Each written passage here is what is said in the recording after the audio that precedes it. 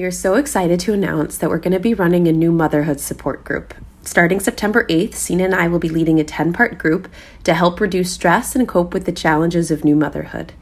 This workshop offers new moms with babies from 0 to 1 weekly group sessions that cover issues such as body image, the impact of motherhood on relationships and identity, mindful parenting, and self-care.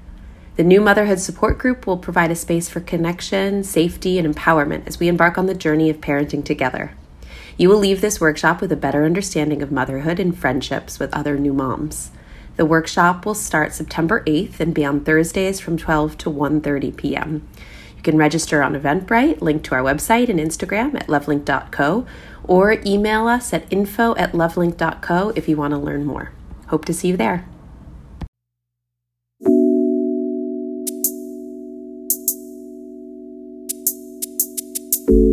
When I got back home, I should get a little hand mirror and go look at my genitals. I had never done this. I was 18 years old, and I was amazed that I really felt like I was going to confront an enemy, even though it was part of my body. If I had been told to go look in a mirror at any other part of my body, I'd just been like, meh, okay.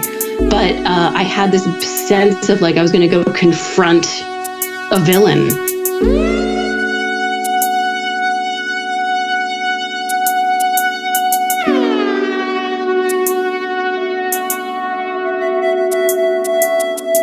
Welcome to LoveLink, your guide to love and sex in all forms. We're your hosts, Simone Humphrey and Sina Simon. Today we'll be talking to researcher and sex educator Emily Nagoski.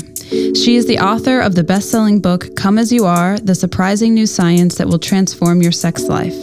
Through the lens of scientific research, Dr. Nagoski works to help women and men find their authentic sexual well-being. In our culture, which is saturated by shame-based messages that keep us from unlocking our true sexual selves, it's refreshing and healing to have a figure like Dr. Nagoski, who normalizes sexual preferences and dispels the culturally bound myths about sex that most of us have grown up with. We are honored to have her on our podcast today to talk about female sexual well-being. So, Emily, maybe you can start telling us about how you became interested in sex research. Yeah. So I stumbled into it accidentally, and I kept stumbling into it accidentally until it became clear it was what I was supposed to be doing. I started out when I was in college, my very first semester. I was a big old nerd. I knew I was going to go to grad school. I had no idea for what. And I knew I needed, some volunteer work on my resume to make me look like a good grad school candidate. I'm worried about my first semester in college. So I asked the people who lived in my dorm, what can I do on campus as volunteer work? And a guy on my floor said, hey, come be a peer health educator with me. And I was like, sure, okay. So I went and I interviewed and I got accepted and I got trained and I started going into residence halls, teaching about condoms and contraception and later on consent. And I eventually got trained to be a sexual assault prevention educator and crisis responder. And though my undergrad degree is in psychology with minors in cognitive science and philosophy, and I loved what I was doing academically. It was preparing me. My plan was to be a clinical neuropsychologist. I work with people with traumatic brain injury and stroke, and I love all the brain stuff still. But the work I was doing as a volunteer peer health educator made me like who I am as a person in a way that all that academic stuff just couldn't.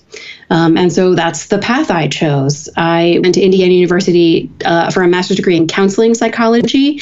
And I, again, lucked into a clinical internship at the Kinsey Institute. I worked as an educator there. I stayed at Indiana University to get a PhD in public health, basically, with a concentration in human sexuality. Again, studying with folks at the Kinsey Institute.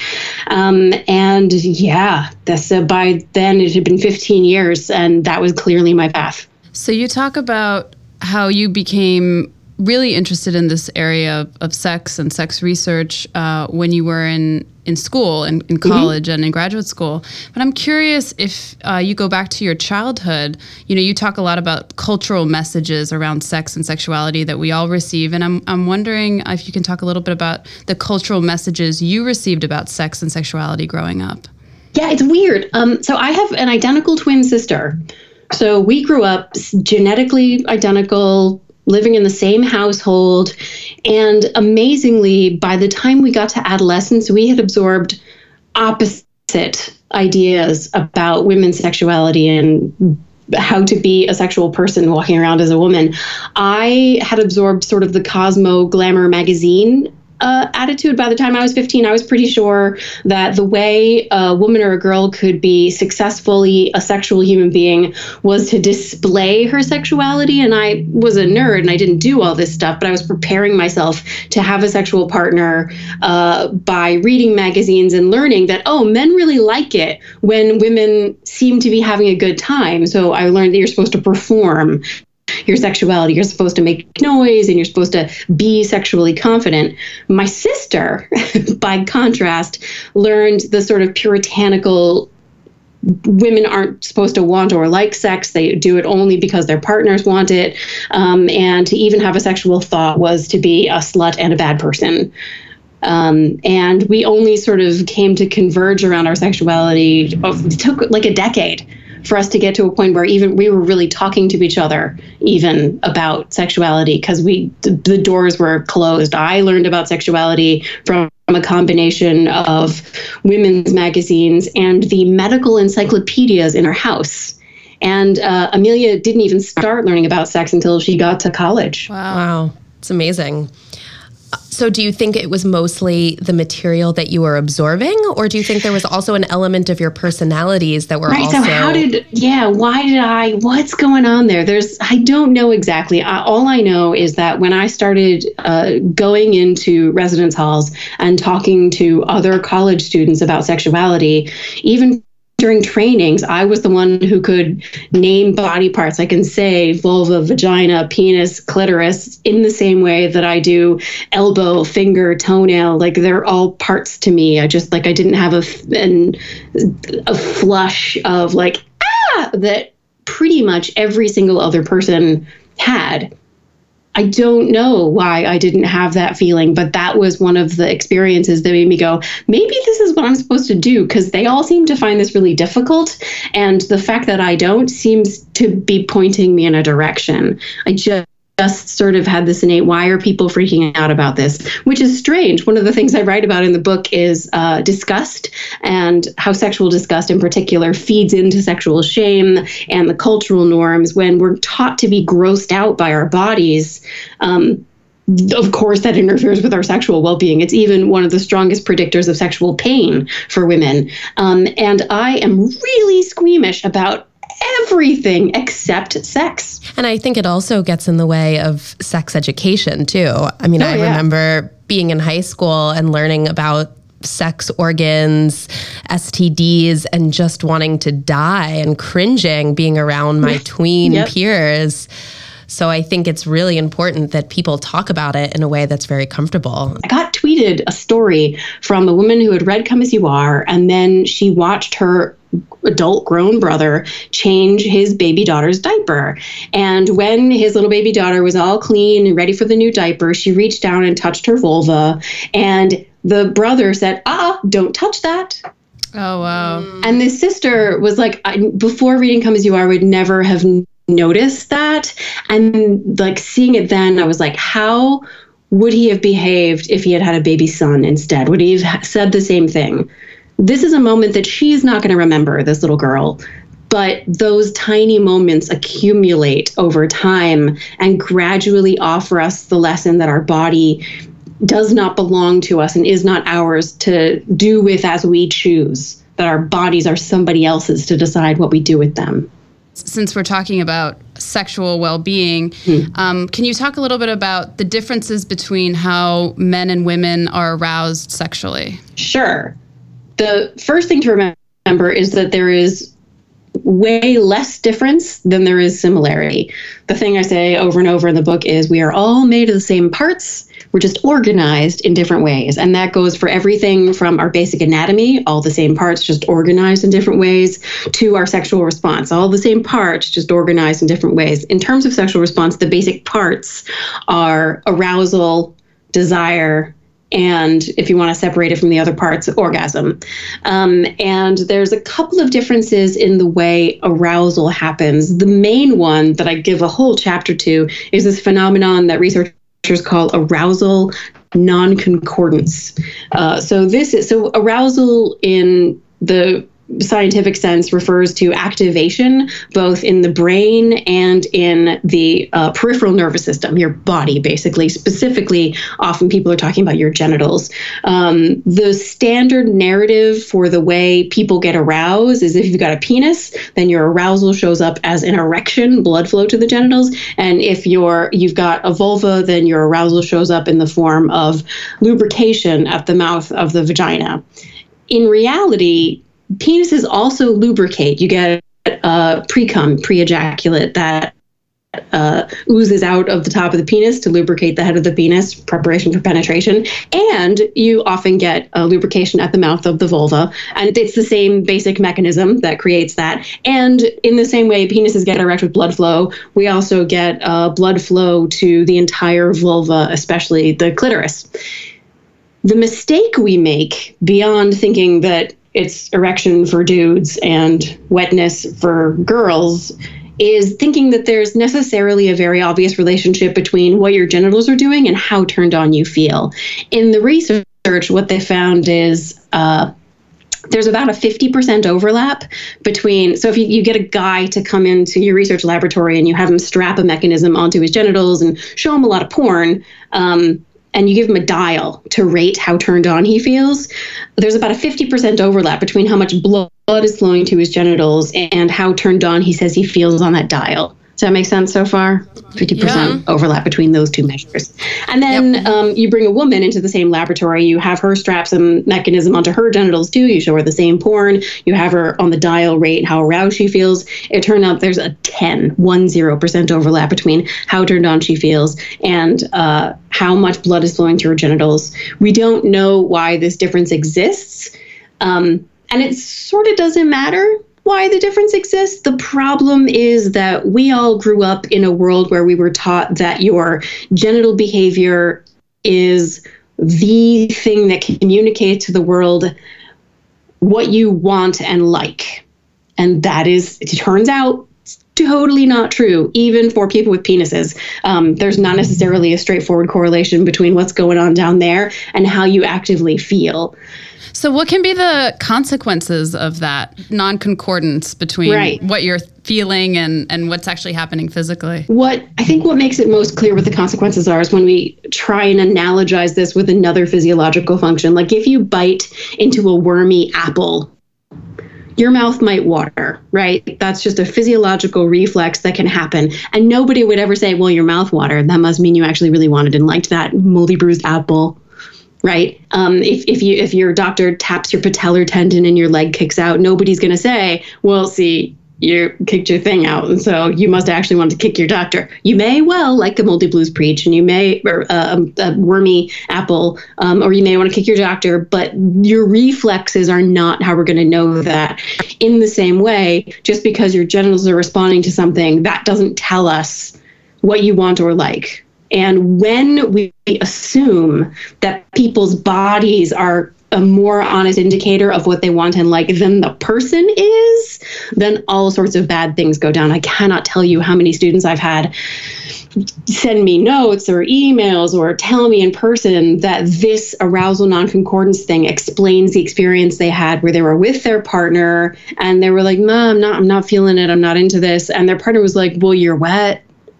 And the thing we do is when you're gender socialized feminine, you get taught to believe other people's opinions about your body more than you believe what your body itself is trying to tell you. And if you checking in with yourself, you're like, "I'm not into this. This is not working for me." And your partner's like, "Yeah, you are. You're into this." We go with it. It got codified. Oh, I'm going to get a little mad right now. Go for it. As research for the book, I read 50 Shades of Grey. And there is a scene. Now, I'm a reader of romance novels. I do a lot of work around sexual violence survivorship. I require happily ever afters in my life, and I can get those from romance novels. So I'm a fan of the romance novel. What's more feminist than women celebrating women's sexual pleasure and desire and satisfaction for women readers? It is a fantastic genre that has come a long way in the last 40 years. I'm a big fan. So I had a totally open mind when I opened this book. And the thing is, when you get to the first spanking scene in a romance novel, here's what's supposed to happen. The heroine is supposed to be going, I know I'm not supposed to like this, but I like it so much. So we get to the first spanking scene in 50 Shades of Grey, and I read very carefully for even a single word that indicates she is experiencing pleasure. Our heroine, Anastasia, is she experiencing pleasure? There is not one word. She's squinching up her pace and feign. She's squirming and trying to get away. It all is just very painful. She consented to it, but she doesn't want it, and she doesn't like it. And then Christian Grey, the hero of the book, and her spanker, and eventually her stalker, and ultimately a douchebag. What he does is he spanks her. She doesn't want it or like it, but she consents to it. He puts his fingers in her vagina and says, feel this, Anastasia. You're soaking just for me. See how much your body likes this? Yeah. Right?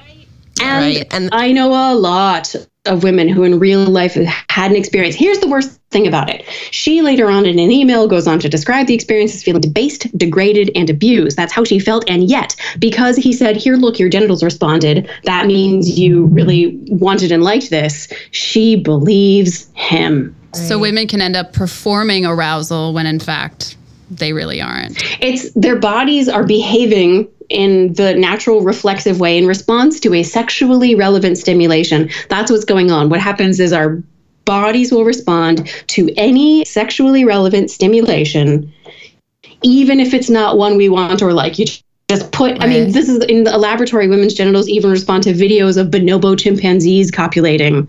And if you go on YouTube and you search for bonobo GG rubbing, you might notice when you watch those videos that your genitals respond. Does that mean that you want or like sex with bonobo chimpanzees? No, of course not.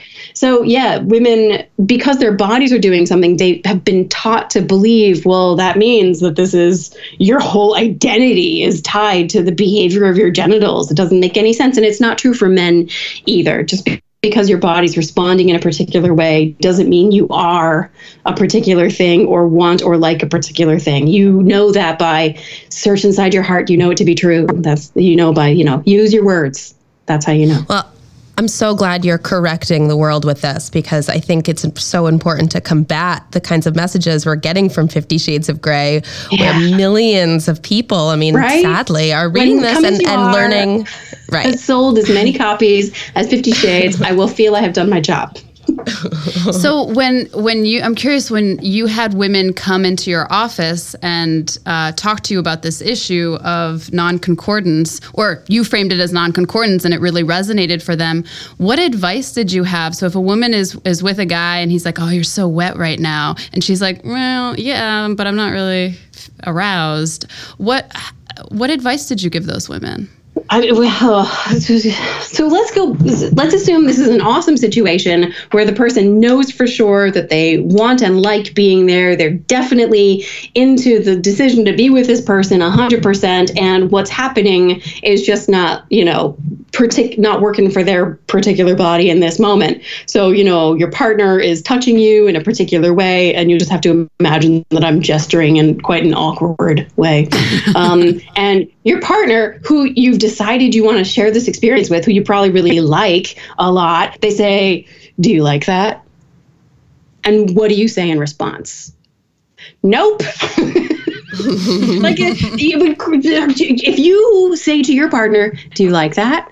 And they're just like, no, not really. I know it seems like I'm really enjoying this, but it turns out no. It's so we take it really personally. We have a lot of feelings about it. So the way you communicate effectively with your partner about what you actually want or like in the moment is with simple redirection and praise. You treat them like a superhero for everything they do right, instead of focusing on the no, you're totally wrong just because, look, my genitals are responding, but I'm not there. What you say is, what I really love is when you touch me this way. I love it when you focus on this. Come up and kiss me. So you like redirect to the stuff you really love, and you don't in that moment do like the didactic, let me explain to you about the lack of correlation between genital response and subjective arousal. So that's the in the moment communication. Sense. Yeah. You want to be extraordinarily kind and gentle. All of us are fragile and have been taught a lot of dangerous, scary things about sexuality. We want so much to be good sex partners. I mean, deep down, we want to be the best sex partner our partner's ever had, right? So the idea that we're not just not the best, but like failing, we have to be so tender with each other and so careful. Yeah, it can be so painful to feel rejected. I mean, it's the worst pain to feel rejected. Yeah, to be like, you're failing at giving me pleasure in bed. You're in that vulnerable, you might have taken off some clothes, you have to be so careful. We have to be so gentle with each other. Yeah. Such a delicate process. Yeah. So we talked about the discordant arousal and genital arousal. Could you talk a little bit about desire in, I guess, men versus women, and what gets us aroused? Yeah, again, way more similarity than difference. And there are some population level differences, and there's a whole lot of variation. There's no way to predict which partner is going to respond in which way to what sort of thing. The basic mechanism in your brain that controls sexual response is called the dual control mechanism. So that means there's how many parts? There's two parts in the dual control mechanism. And there's the sexual accelerator, or the gas pedal, which is the part in your brain that responds to the sexually relevant stimulation. So it notices everything in the environment that can be coded as sexually relevant, whether it's your own sexy partner doing some sexy thing, or bonobo chimpanzee copulating. Anything sexually relevant, it sends a signal that says, turn on. And that's the mechanism most of us are familiar with. The second one is, well, if the first part is the gas pedal or the accelerator, the second part must be the brake. And it, at the same time that your gas pedal is noticing sexually relevant stimulation, your brake is noticing all the good reasons not to be turned on right now. Everything in the environment that can be construed as a potential threat. And it sends the signal that says turn off. So your level of arousal is this combination of how much the ons are turned on and how much the offs are turned off. And it turns out that when people have any sort of difficulty with arousal, desire, orgasm, even though the standard story is that it's because you want to add more stimulation to the gas pedal, try role play and lingerie and porn and all things, and those are great, and try them if you like them. Awesome. It turns out, though, when people are struggling, it's usually not because there's not enough stimulation to the gas pedal, but because there is too much stimulation to the brake, and so many different kinds of things can hit the brake. The most common, of course, is just straight up stress. Like your life is hitting the brakes. If you are feeling exhausted and overwhelmed by life, that is not a time when your body's going to really easily go to sexuality. That's actually, let me qualify that. 80 to 90% of people, when they're stressed, depressed, or anxious, they find that it has a negative impact on their sexuality. But for 10 to 20% of people, they find that it can actually increase their desire for sex, and they may want to escape their stress or whatever by using sexuality as a way to feel better. So people just vary in that way. We're not exactly sure why. So that's the basic mechanism. Stress is the number one thing that hits it. Relationship issues obviously can be a very big factor, trust being the number one domain. So there's a relationship researcher and therapist named Sue Johnson, whom I adore. Her work is amazing. She wrote a book called Hold Me Tight that I highly recommend. And she says trust is basically the answer to the question, are you there for me? So when you're in a time of difficulty in your life, will your partner be there for you? That's trust. And if you can't answer that question with a definite yes, then how could you turn toward that partner with the vulnerability required for sexuality? Of course, that's going to impact your sexual well-being. Body image stuff is also way, way up there, especially for women, is a gigantic factor. There's this phenomenon called spectatoring, where instead of paying attention to the pleasurable things happening in your body during sex, your attention is sort of noticing like how your boobs are moving and the jiggle on your tummy and like what's your facial expression and the cottage cheese on the back of your thigh, and that are all those self-critical thoughts and all that like noticing of your body and worrying about it, is that all going to hit the accelerator? No. Totally. Like all those thoughts are hitting the brakes. So it sounds dreadful when I put it in a list like that. Fortunately, there's simple solutions to all these things. More effective stress management. I know it's easy enough to say. A healthy relationship. Great. The body image thing might be actually the simplest, because all you got to do is just notice when those self-critical thoughts are happening, and you grant yourself permission. You're going to set those thoughts to the side. You can have those self-critical thoughts literally any other time you want to. Just right now, temporarily, you're going to set them to one side and return your attention to the pleasurable things happening inside your body. And you just practice it. And as soon as you do that, you're going to notice some pleasurable things. And then you're going to have another self-critical thought, and you just say, oh, hey, look, another self-critical thought. And you set that to the side. And then you turn your attention back to the pleasurable things. And with practice, gradually, those self-critical thoughts fade and don't come back anymore. They learn that they are not wanted and they don't show up. There was also a great mirror exercise that you talked about, I think in your TED Talk, to help overcome some of these negative thoughts we have about our bodies. Can you talk a little bit about that exercise? Sure, yeah. This is actually from the Body Project, which is an evidence-based eating disorder prevention program for college students led by Eric Stice. And the activity is you stand in front of a mirror naked, or as close to naked as you can tolerate. And you look at what you see there, and you write down everything you see that you like. Of course, the first thing that happens is you get like the flood of self-critical, all the things you've been taught by the culturally constructed, aspirational ideal, the things that are wrong with your body, that you're not conforming with the aspirational ideal, and that therefore you have no permission to enjoy your sexuality. Of course, that's going to happen. Again, you just set those thoughts to one side and you write down whatever, if it is your eyelashes, if it's your eyebrows, if it is your kneecaps, whatever it is, you write it down. If it's your spirit, you write that down. Anything you can see in a mirror. And then you do it again the next day, and you do it the day after that, and the day after that. And increasingly, what will happen is you will stop.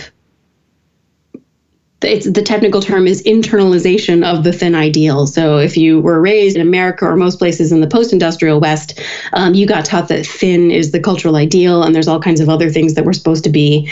And when you begin to notice the things that you like, your brain will stop believing the things that has been taught about what bodies are supposed to be so that they can be beautiful. And your brain will begin to recognize that that beautiful isn't a thing your body has to earn. Beauty is the thing your body already is. Beauty is the thing all bodies already are. Bodies just are beautiful. Your body right now, the way it is, beautiful. Holy crap. But it takes a lot of practice. And there's no such thing as a cure here, because you're going to go out into the toxic, poisonous environment as soon as you walk out the door or turn on your TV or anything else, which is going to start reinforcing the culturally constructed aspirational ideal, trying to poison you with that message. So you have to keep doing it to inoculate yourself against those messages that you're going to run into every day. And it sounds like a combination between kind of positive self-talk and internalizing that, as well as being exposed to your body, becoming familiar with it. I feel like too often when you're uncomfortable with your body, you don't even want to look at it. And that just adds to the power of the shame. And there's a parallel activity that I suggest. I recommend it to all my students everywhere I go, everywhere I teach, to get a mirror, a little hand mirror, and look at your genitals in this same way. I did it when I was 18. The reason I recommend it is because it was one of the very first things I learned as a sex educator. My very first training session, I got the homework assignment. When I got back home, I should get a little hand mirror and go look at my genitals. I had never done this. I was 18 years old. I grew up in a culture that taught me I was supposed to perform my sexuality. And I was amazed that I really felt like I was going to confront an enemy, even though it was part of my body. If I had been told to go look in a mirror at any other part of my body, I'd just been like, meh, okay. But I had this sense of like I was going to go confront a villain somehow. And when I went and looked at my genitals for the first time, I cried simply because of how ordinary and how integrated into my body they were. They were just normal and healthy and a part of my body. And it was like I was welcoming them home in a way that's like they had been alienated from me. And going to look the first time changed everything about how I thought about what my body was supposed to be. What a powerful experience. Do you assign this to your students as well? I don't assign it. It's not a requirement, but I recommend it to everyone on Earth. And it's different for men because it's already out there for them to see all the time. Whereas for women, I mean, it's so hidden from view. So it makes sense that would be a powerful experience. A common medical term for female genitalia is the pudenda, which is literally derived from the Latin word for to make ashamed. Wow. Right? Like this stuff is so buried deep into culture. It's so old. It's going to take a long time to excavate it from our psychological gardens.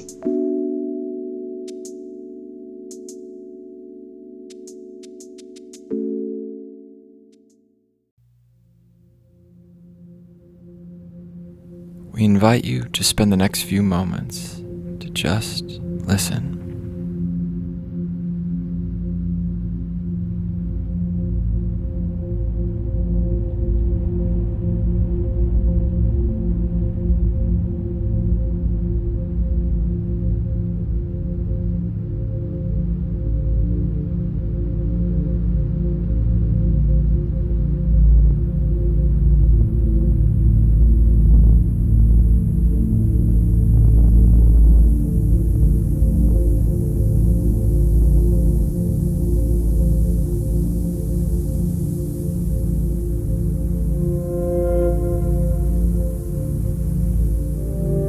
This moment was brought to you by Non, spelled N-O-N, the sound meditation app for iPhone, where no two sessions are alike.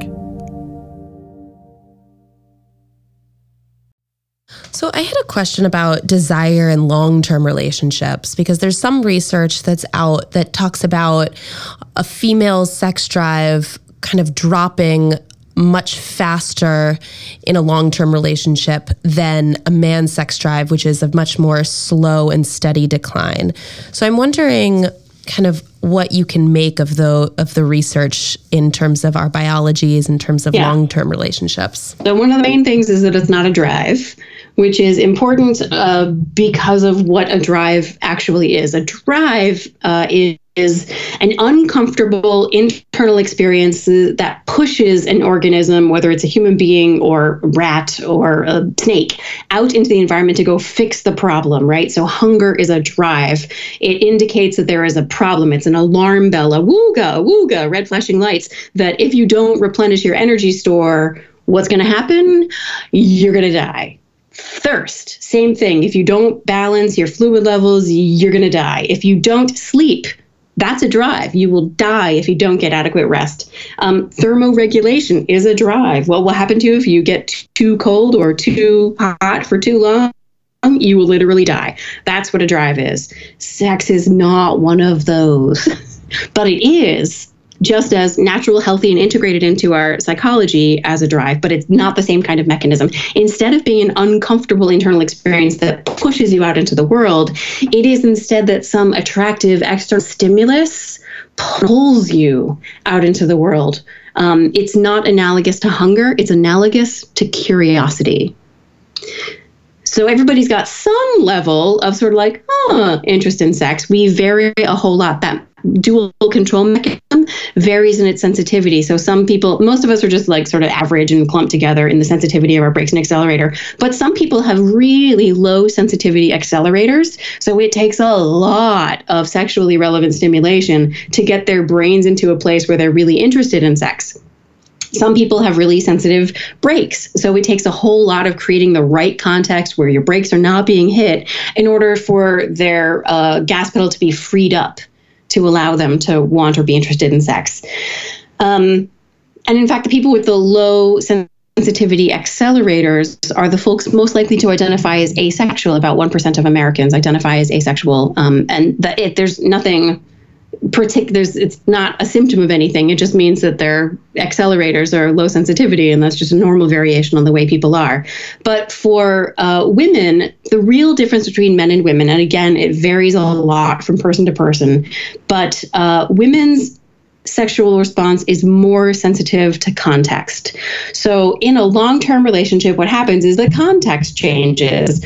Early on in your relationship, if you're, say, in the kitchen making dinner and your certain special someone comes over and starts kissing on your neck and whispering the sweet, sexy, certain special some things, like in the beginning, you're already like hot and heavy, super excited to be there with the person, and your knees melt instantly. 10 years later, when you've got a mortgage and children and pets and a few years of grievances accumulated with this person, all that stuff is hitting the brakes. So when your certain special someone comes over and kisses your neck in the same certain special way and whispers the things, your brakes are on so much so that instead of it feeling pleasurable, you sort of are just like, you get them trying to make dinner.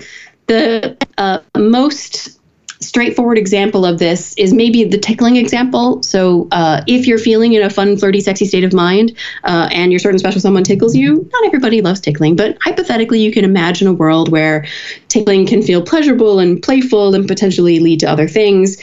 But if you are pissed off at your certain special someone and they try to tickle you, you want to punch them in the face. The difference is not your desire per se. The difference is the context in which it's happening, and women's sexual response is very, very sensitive to context. So when women experience a decrease in their interest in sex, it's usually because there was a context change. That means there's way more stuff hitting the brakes. So I always recommend people, if they're experiencing difficulties with desire, they used to want it and now they're like, make a list of all the stuff that's hitting your brakes and see what you can do about that. Such good advice. You know, I think this idea about what you've termed responsive desire is so normalizing for women, because especially in our culture where the pharmaceutical industry is having this big push to create some sort of pill that's going to give women desire because they have a problem. So, I mean, everybody that I've talked to, all the women I've talked to about your book and about this idea have just felt like it's so normalizing and taking away the shame that, oh, something is wrong with me. Like, why can't I get turned on by my partner? Yeah, here's the thing is they totally can get turned on by their partner. So responsive desire, just to define our terms here. Spontaneous desire is how we're used to thinking about sexuality, and that's that drive model, that you just have this like urge, this like you're just wandering down the street or you're eating lunch and suddenly you're like, oh, I would really like to have the sexy times. The illustrator for the book, Erica Moen, who draws a webcomic called Oh Joy Sex Toy, when she illustrates spontaneous desire, she draws it as a lightning bolt to the genitals. Oh, we're just like the sex right now. Kaboom! That's how we usually think sexual desire is supposed to work. And it is one of the normal, healthy ways to experience sexual desire. That's totally great. And there's this other thing called responsive desire, where instead of kaboom, it's maybe you're like cuddling or snuggling. If this is Netflix and chill, you're just lying there together, maybe like talking and like making out. And your brain notices all that stimulation. It's like, oh, it feels really good. And maybe you do like a little more stuff and your brain's like, oh, actually, that feels super. How about the sexy times? So spontaneous desire emerges in anticipation of sexual pleasure, where responsive desire emerges in response to sexual pleasure, bearing in mind that pleasure only happens in a context where your brakes can release. So this isn't, let's just get started and see what happens, or it kind of is, but it's, let's get started. Let's create a context where my brain can interpret the world as a sexy, pleasurable, safe, trusting place, and let's go from there. Sometimes it is this cuddle snuggle kind of story, and sometimes it's the let's do this. Like it's 3:00 on Saturday afternoon. We said we were going to do this, so let's do this. You, me, and the red underwear. Come on. And you like dump the toys in the toy box. The kids are over like at the babysitter's, and you put your body in the bed, you put your skin next to your partner's skin, and your body remembers, oh, right, I really like this. I enjoy this. I really like this person. It turns out in research, what they found is that couples who sustain strong sexual connections over multiple decades are not couples where they're hot for each other all day, every day. It is not about like seeing your partner and wanting them all the time. That couples who sustain strong sexual connections over a long period of time, one, they have a strong friendship at the foundation of their relationship. And two, they prioritize sex. They decide that it matters to their relationship, that they cordon off some time each week or day or month, however often, to stop doing all the other things that they could be doing with their lives. God knows we're busy enough. They stop doing all those other things and just do this one, let's face it, sort of silly thing that we humans do, which is lie down naked with each other and touch each other all over.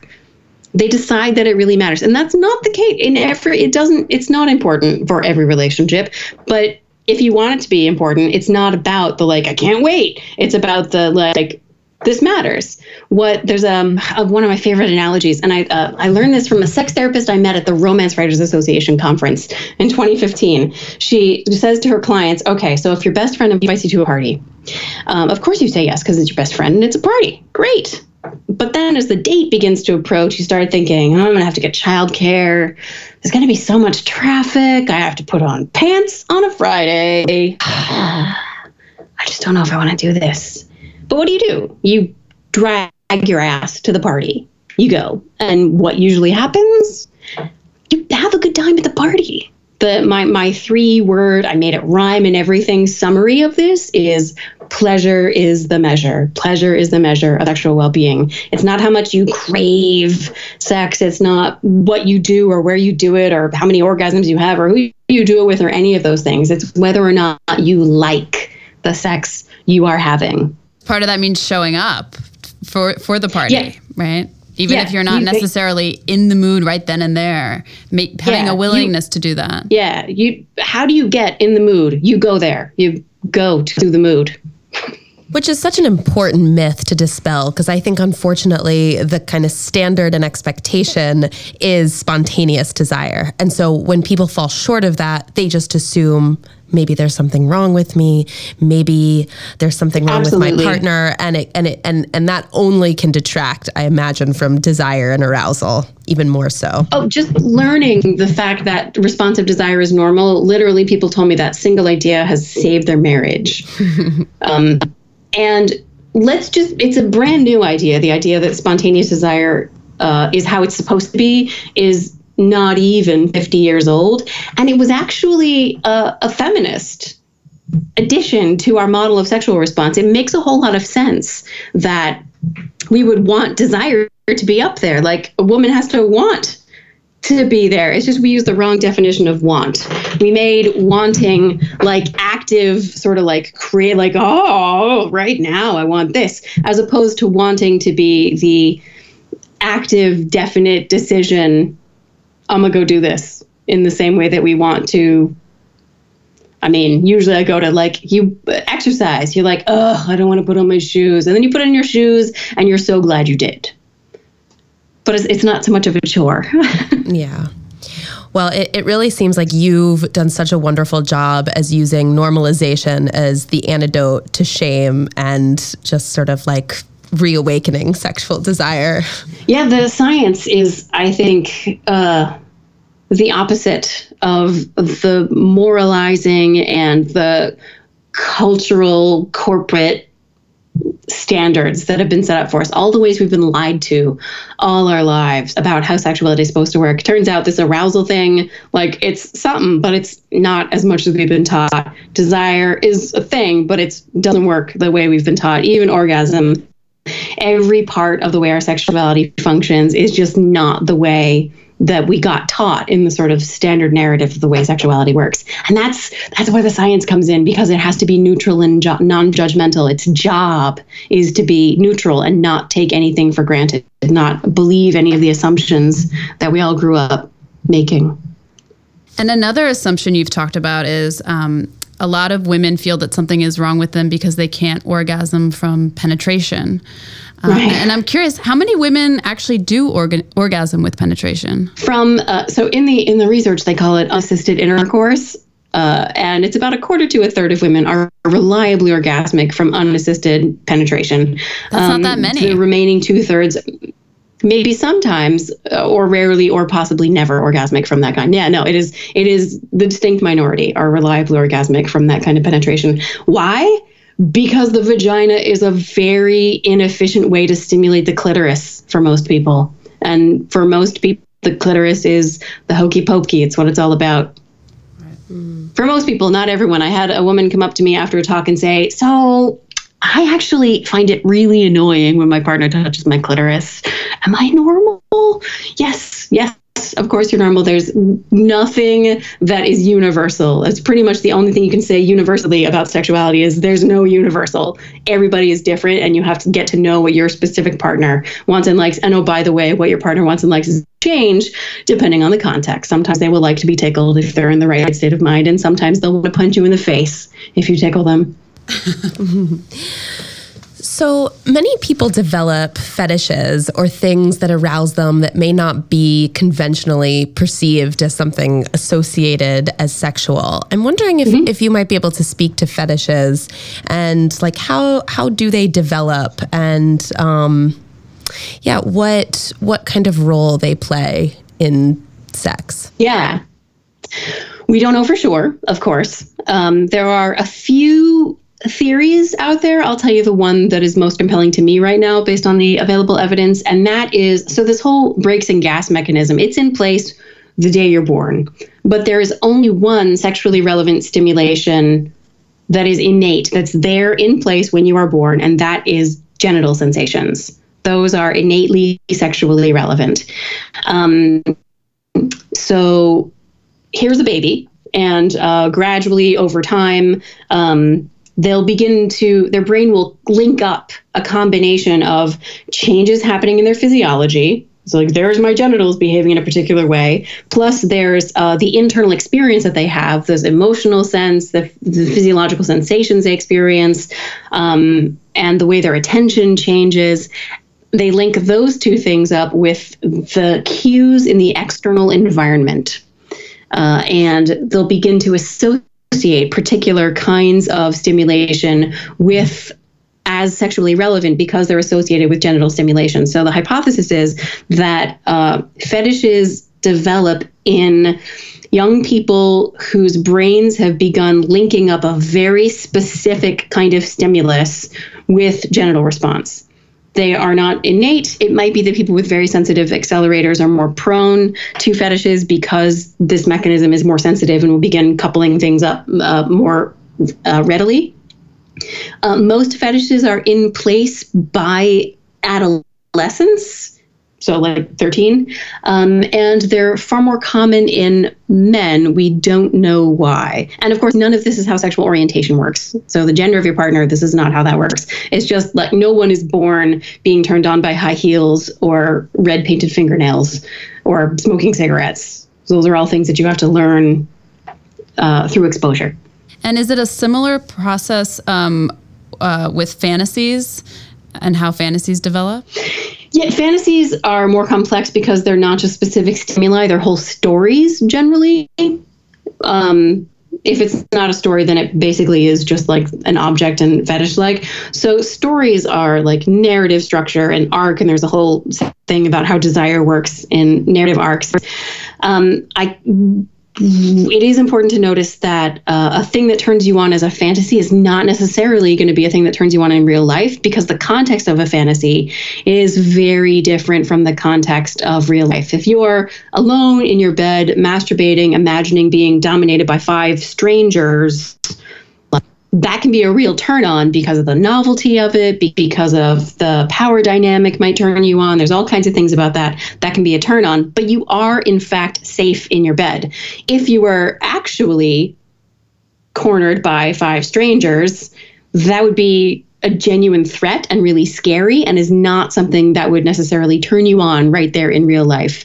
If you wanted to try playing it out in real life, and you wouldn't necessarily want to, you'd want to negotiate with people you actually do know to role play them as strangers instead of being actual strangers, so that you're not putting yourself in an unsafe situation, which would not actually be sexy for almost anybody. Do you have any advice for couples on how they can incorporate fantasies into their sex life more? So this is another one of those questions where the answer is really easy and obvious. Like, you do it. You tell your partner what you fantasize about, and then you talk about whether or not you actually want to do it, or if you just want to talk about it. And then if you want to do it, then you negotiate it in the same way you negotiate a vacation.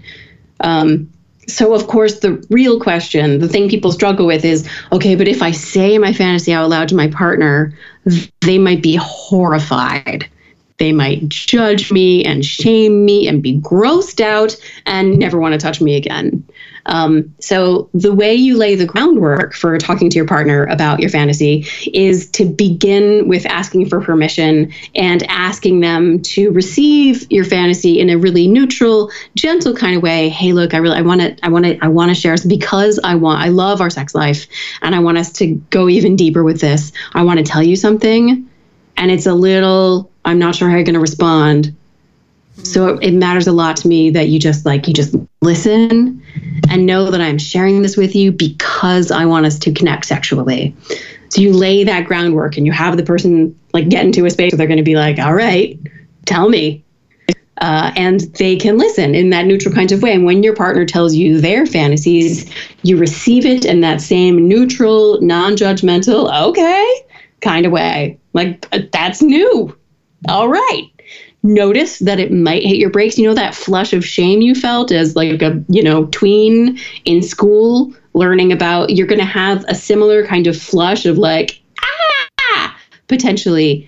You just let that move through you. That's a reflex that got built into you long before you ever got to choose how you wanted to feel about sexuality. And on the other, their feelings are tunnels. You have to move all the way through them to get to the light at the end. You get to the end of the initial flush of like, this is new and I'm not sure how I'm allowed to feel about it. And you're like, this fantasy that made me have a flush of, is a part of this person I love and care about. And so let me work on the assumption that all that crap I learned before is wrong. All the crap you learned before is wrong. People are allowed to do anything they want to. Consenting peers of any number, of any gender, are allowed to do anything if you want to, like, fuck your partner's armpit, you are allowed to fuck your partner's armpit. There's a term for it. It's called axillary intercourse. Really? You're allowed to do anything you want. Anything. No judgment. So whatever your partner says, you might have that initial gut reaction. Whatever you say, your partner might have that initial gut reaction because we've been taught that. But fuck all that. Like, never mind all that. You move through that and you get to like, that fantasy is a part of this person I love. And so what if it's awesome? Maybe it's awesome. Does that make sense? Yeah, totally. And I imagine that because of those old shame-based feelings, sometimes people need a little inspiration to even figure out what their fantasies could be and open up their mind to those possibilities. Yeah, another reason why I love reading romance novels, why I recommend romance novels for people who are like looking for ideas. Romance authors are very creative. So it seems like communication... And porn. It seems like communication, kind of a non-judgmental stance towards yourself and your partner, and being able to negotiate what you want in bed are really important to kind of maintaining and keeping sex alive between partners. Are there any other kind of ingredients or pieces that you think are important to keeping and maintaining a healthy sex life in relationships? There's a baseline component of, people like me are always saying, make sure you say what you want, ask for what you want, tell your partner what you like. But because pleasure is so sensitive to context, there are a lot of people, especially women, who genuinely do not know what they like. Because, you get together with a partner and you're worried about making sure you're meeting their expectations. Like, here's this person you kind of care about and you're being really vulnerable with them. You want to make sure you're meeting their expectations. You want to make sure they're experiencing pleasure. And, they're like, no, what gives me pleasure is your pleasure. And so you're like, oh shit, I have to give you my pleasure now. I don't even know how to do that. And so you get trapped in this place where you're like acting, you're doing sex the way you think you're supposed to be doing the sex, and assuming that the way it feels must be what pleasure feels like.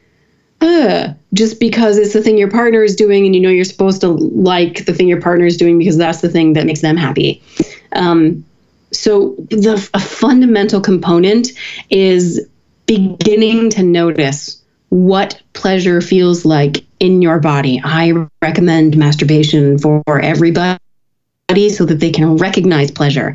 Then when you get into a sexual context with your partner, you'll be able to tell the difference between what feels like, oh yeah, that's what pleasure feels like in my body, versus no, that's not the thing.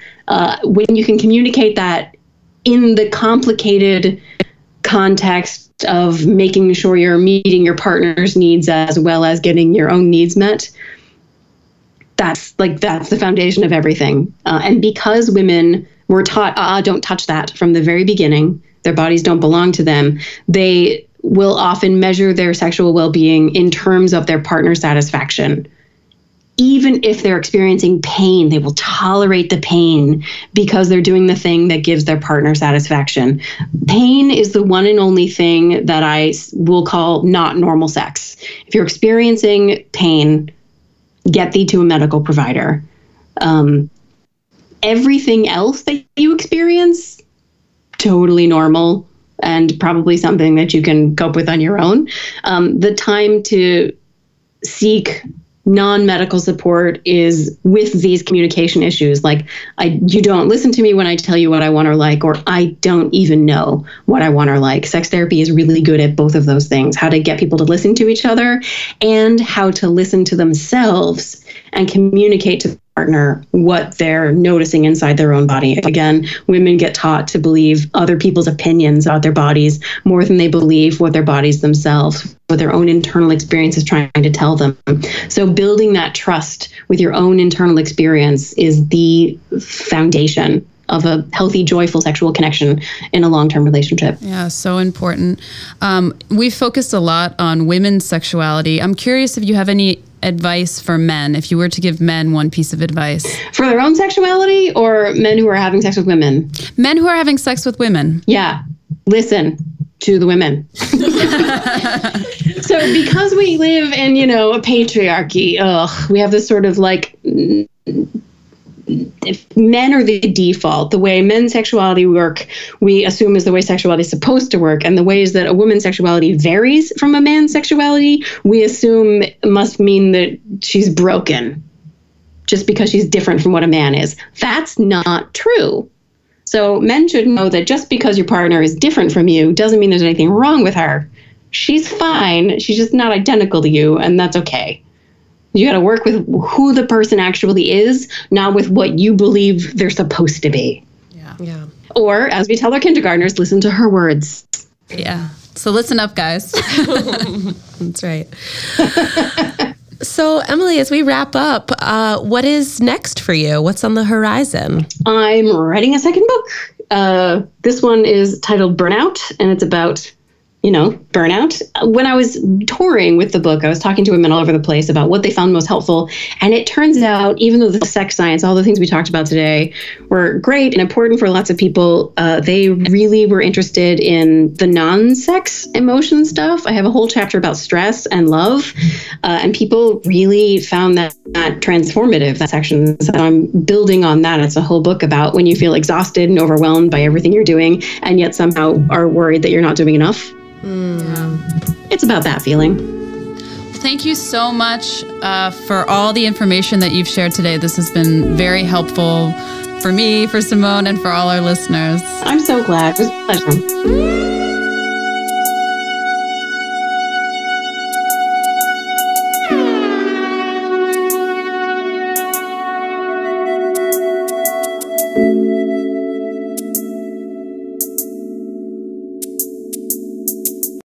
Thanks so much for listening. We hope you enjoyed the episode. To stay in touch with us, sign up for our quarterly newsletter at lovelink.co, where we share our favorite articles and resources about love, sex, and relationships. Also, in future episodes, we plan on answering listener questions. So if you'd like your questions featured on our show, send us a voice memo using the Anchor app or send it directly to our email, info@lovelink.co. And if you have a second, truly, the best way you can help support us is to rate and review the show in Apple Podcasts. Just scroll to the bottom of the Lovelink show page and let us know what you think. We thank you all again so much for listening. We're truly touched you take the time out of your busy schedule for us. Until next time.